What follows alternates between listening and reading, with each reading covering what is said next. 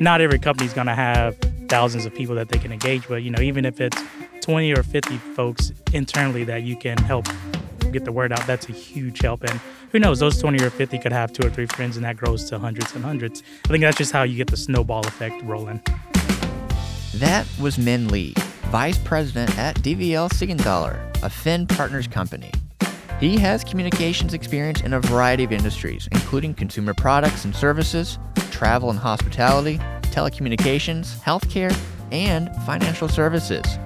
Min joins us to discuss the importance of properly and effectively promoting your podcast. He also gives us an inside look at the promotion strategy for the official podcast of Jack Daniel's, Around the Barrel. Min also offers his tips for writing episode titles and descriptions that will grab your audience's attention instantly. Welcome to Brandcasting with Relationary Marketing, the show all about how to build a professional branded podcast that delivers on your business's goals. I'm your host, Clark Buckner, partner and co-founder here at Relationary. We're a turnkey podcast production agency for B2B content marketing.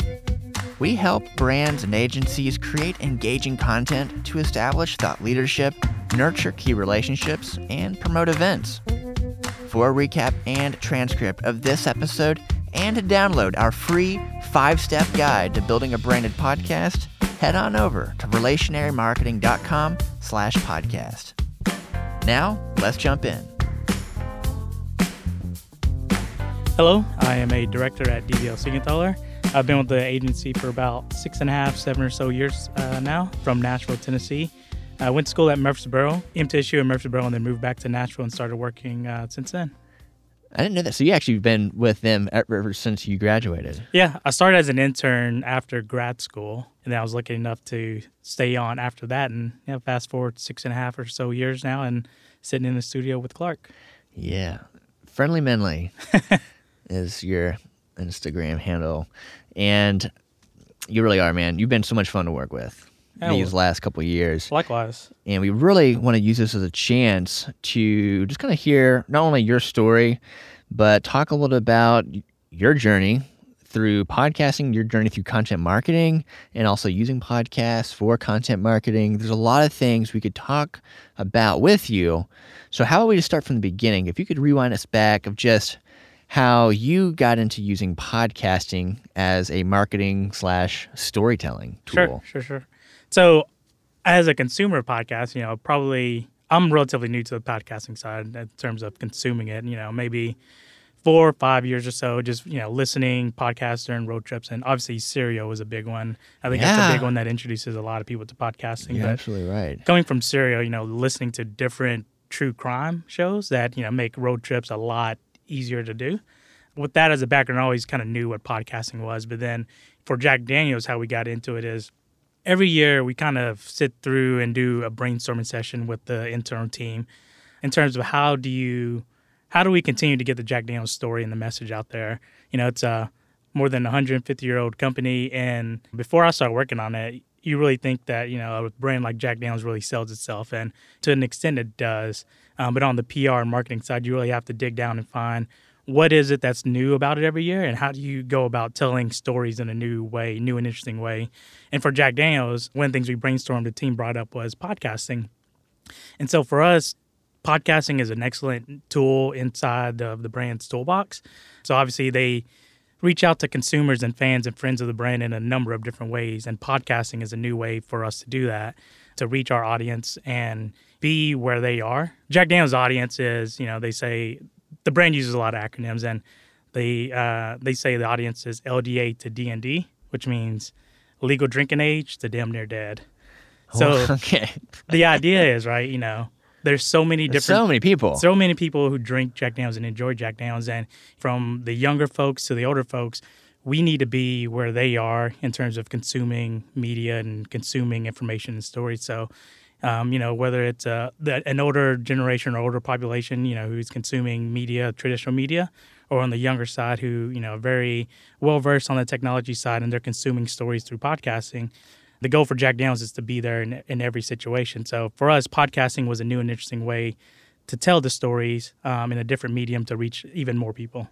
It was a first big step because is actually the first major spirits brand to have their own podcast. Yeah. Yeah. So when we're doing research, to the best of our knowledge, it is the first major spirits brand to have its podcast, like you mentioned. And for us, being the first mover in the space has been very advantageous. You only get to be new once, right? And so when we launched the podcast, it gave us an excellent opportunity to kind of tell that story, to be the first player in this space on the podcasting side. And so now you see that manifest through different news articles or stories or whatever. When other brands are jumping on the trend now and they're starting their own podcast, a lot of times when journalists write brand XYZ has a new podcast, Jack Daniels is often mentioned in those stories as well as being, one of the They're first. They're doing it too. Yeah, exactly. Wow. I like how you talk about the toolbox and how you have different tools available to carry the message. And I can't even imagine how much you're doing with, this is one of your main accounts that you're working on, right? Mm-hmm. Jack Daniels, but they're doing so many different things. And this is one of the vehicles to use. So when you rewind it back, you also said you can only be new once. So I'm curious, what seemed to work really well from what you remember of building excitement around a launch of a podcast? You can only be new once. So what advice would you go back and give yourself or maybe give to other folks thinking about starting a podcast with a brand or a big company? Yeah, for us, after the brainstorming, we got to go ahead from the brand team to explore this idea, and completely new to them, completely new to us. So kind of started from ground zero, and we started with building a strategy and a launch strategy for first, how do you get this thing done? But then once it's done, how do you get it out there to the masses and to generate buzz, like you mentioned? And for us, it was engaging our media friends and influencers and putting a PR strategy behind it too. So, as we were nearing launch date, we're posting teasers or we're sending teasers out to journalists to kind of get their interest and attention. And then when it finally launches, obviously we send the link out, right, and the video and the messages and all the assets out to our friends and kind of introduce them to the podcast, invite them to listen. And that luckily drew enough attention from the industry trades where they wrote stories about it. They asked to interview some folks from our team about it. And it actually even drew a lot of interest from journalists wanting to be on the podcast, which was a great opportunity to bring in outside guests, create more content, but also cross-promote as well. Yeah, that's so cool. All right, so now let's zoom it in. We've talked big picture, but now if you could get a little bit tactical and just the approach that you've seen that has worked best, and this is going to be along the lines of publishing an actual episode. So description, title, blog, show notes, just all those kinds of phrases, SEO. What are some of the best practices that you found, not only on the actual content that it gets sustainably published, but also from a workflow standpoint of you're dealing with a lot of people with just one episode. What does that end product, not including the audio, what's the best way to make that look and feel? Yeah. So I think one of the best things about our relationship with Jack Daniels, they really trust us as a partner to develop that content and to, set what it is that the episode's going to be to draw the most views or listens, right? And so on the episode title, we like to be as creative as possible. That's, when someone's scrolling through Apple Podcasts or Google Podcasts or whatever it might be, that's one of the first things they see. So for the episode title, you want to be as descriptive as possible to kind of give them, an understanding of what the episode's going to be about. But I think we also try to use it as a way to catch their attention. We kind of think of it, as an email subject line, for instance, or a news article title. You want to be representative, but how can you also capture attention? And, maybe that's a clickbaity title, or maybe that's something with the host name or another nugget of information that, when someone stumbles across it, kind of catches their attention. It's like, that's kind of interesting. What's that all about? And so I think similarly for the description as well, you want to be descriptive about the episode, but what are those one or two or three sentences that really captures the conversation, but also gets people interested and want to know more and want to click through? I like the email subject line example. And it's also important to call out that, especially with podcasts, you have a lot of limited real estate. Yeah. And when you're in an app, you don't want to just put name of show, episode number, and then maybe the description. Because you see, there's a lot of podcasts out there that are putting the episode number in your title. Not that we want to get too technical right now, but just treat it like it's an email subject line. Now we're seeing in the industry, it's a lot more developed where episode numbers and all those kinds of specifics are already built in now. So maybe that's too in the weeds, but... No, but I think that makes sense because, instead of episode information on Tennessee whiskey, we go the route of what's Tennessee whiskey. So it's kind of saying the same thing, but in a different manner that kind of draws, attention and kind of gets, the wheels turning in your head. I really like that. Any other advice on just how marketers and general content marketers can better promote their podcasts on, let's say, social media? Yeah, engaging with your guests, whoever comes on the podcast, making it as easy as possible for them to share, whether that's sending them the right link or giving them recommended post copy or images. Obviously, you don't want to dictate what they can and cannot post, but if you can make it as easy as possible, a lot of times they will take your suggestions. But then also engaging your audiences on social as well, right? So depending on your podcast, maybe it's doing a Q&A and incorporating that into your podcast from your social media, or even asking your followers, what topics are they interested in and what, may or may not work, and kind of get a feel for that. On social media. Yeah. That's cool. I know we've also set up an email address that we've sometimes plugged in the audio, and that's been something that can be a good place to get that direct feedback too. Yeah, and two, engaging your internal audience to help promote the show or the podcast, right? And, a lot of times internally, that's your best advocate. Those are your best advocates. For Jack Daniel's, for instance, we have ton of workers throughout Brown-Forman globally who listen to the show and, are really interested in it too. But then also down in Lynchburg, we've heard from a number of different tour guides who say that they love the podcast and the content behind it, and they even pitch us episode topics. So having that level of engagement from your internal audiences obviously helps grow the brand, but then that creates natural ambassadors to help promote beyond that as well. I love that extra layer. And I know a lot of this dialogue we're having right now is about external and social media and, how to promote it with email subject line, thought processes, but the internal marketing cannot be overlooked. Even if you're a smaller organization, of course, in this case, Brown-Forman, big company, but that's a really good call out. Have you found, is there a different way you approach internal messaging about, hey, we have a podcast now?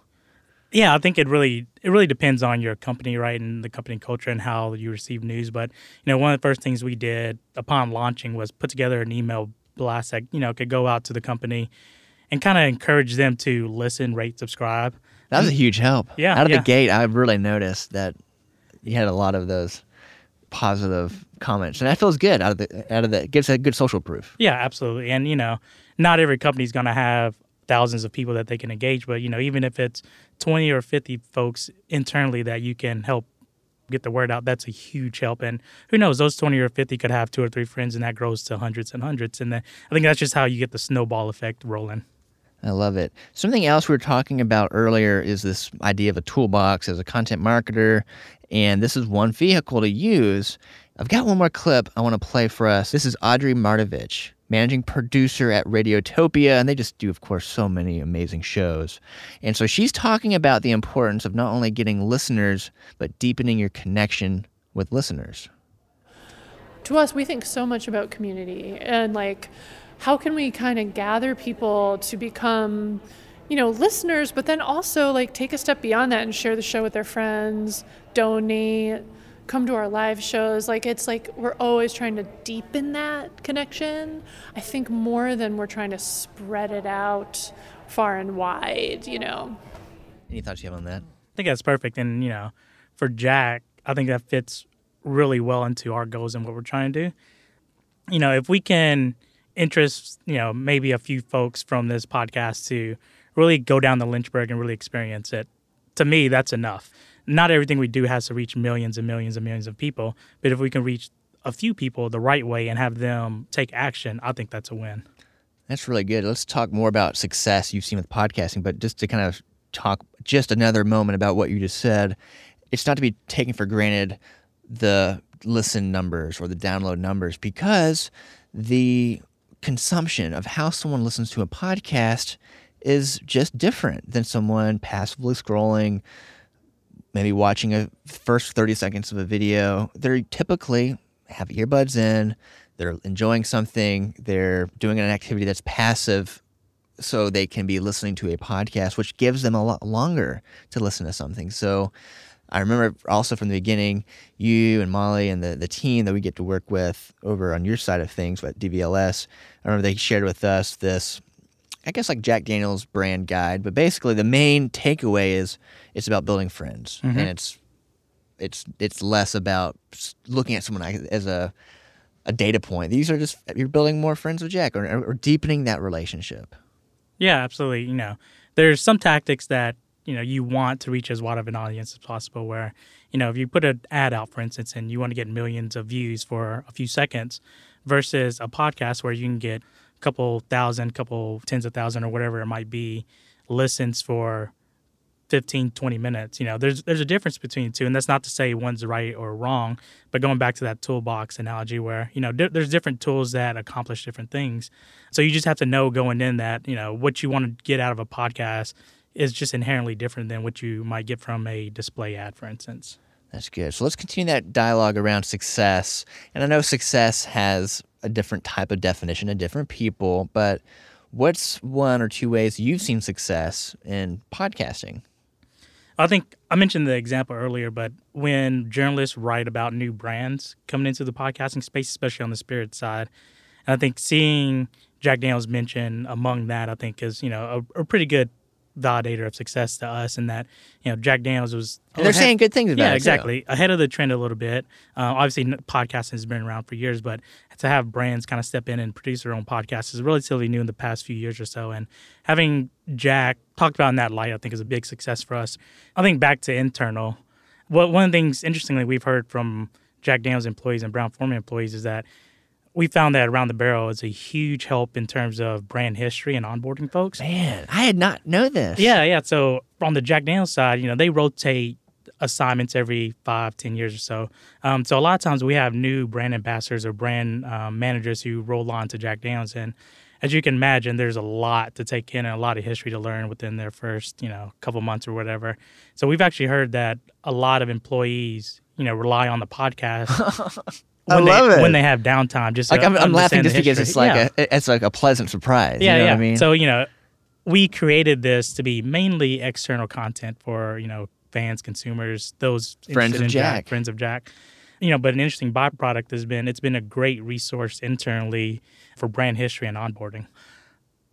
Also, anecdotally, when you hear comments from employees or from visitors down in Lynchburg about the podcast and how interested they are to learn more stories, or, if they say to us, we get some comments via email or social media about how so-and-so's story is really interesting or their perspective is really interesting that they hadn't really thought about. I think those types of comments really are the barometer for success for us. Like you mentioned, there are metrics, downloads, listens, or whatever, but I think the space is so new that those metrics don't mean as much as metrics in other parts of the marketing world do yet. So I think anecdotal and subjective measures are really important right now.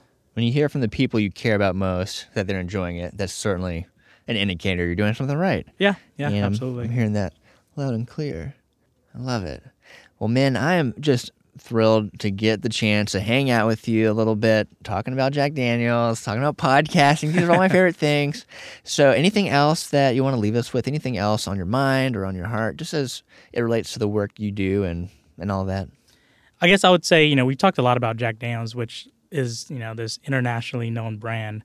But I think what's important is that you also don't have to be this global brand to have a podcast. Whatever budget may be, I think can find a way to do it. You can find a way to get resourceful, leverage your internal networks, your external networks, and leverage the resources that you have already on hand to put this thing together. We work with large brands and small brands. Some are local, regional companies, and I would probably advocate, a podcast strategy for the smallest brands if that makes sense for them. So I think, just knowing too that you're not limited by your resources and you don't have to have $1 million budgets to pull this off. Man, well said. Really good. Podcasting, no matter how big the brand, there are no cheat codes or shortcuts. It's creating good content consistently, showing up regularly, and getting the message out. Well, you and your team do excellent work. It's so much fun to work with you. And this is an award-winning podcast, We can't forget that. It's like won a lot of really... Yeah, it's been fun. You guys have done a great job too, obviously. So we love working with you guys. Oh, man. So our success is your success. Dude, Well said. All right. Well, cheers, and I'm looking forward to the future. Yeah, cheers. Thanks for having me. Thanks for listening to Brandcasting with Relationary Marketing. We're a turnkey podcast production agency for content marketing. And we'd love to hear from you. For a recap and transcript of this episode, and to download our free 5-step guide to building a branded podcast, visit relationarymarketing.com/podcast. If you enjoyed this content, please follow, rate, and review wherever you get your podcasts. Are you hungry for more helpful tips on how to build a branded podcast? Stay on the lookout because Season 2 of Brandcasting is coming soon. We've got a lot in store, including how to use podcasts as part of live events, like conferences, trade shows, and special events, all with the goal to promote brand awareness, connect with new customers, and amplify the experience for attendees. Brandcasting is a production of Relationary Marketing. This episode was produced by Simon Mack and executive producers, me, Clark Buckner, and Chuck Bryant, with editing by Dylan Caro, music by Jess Gromit, and additional production support provided by Anthony Luciani, AJ Myers, Riley Wallace, and Jasmine Merriweather.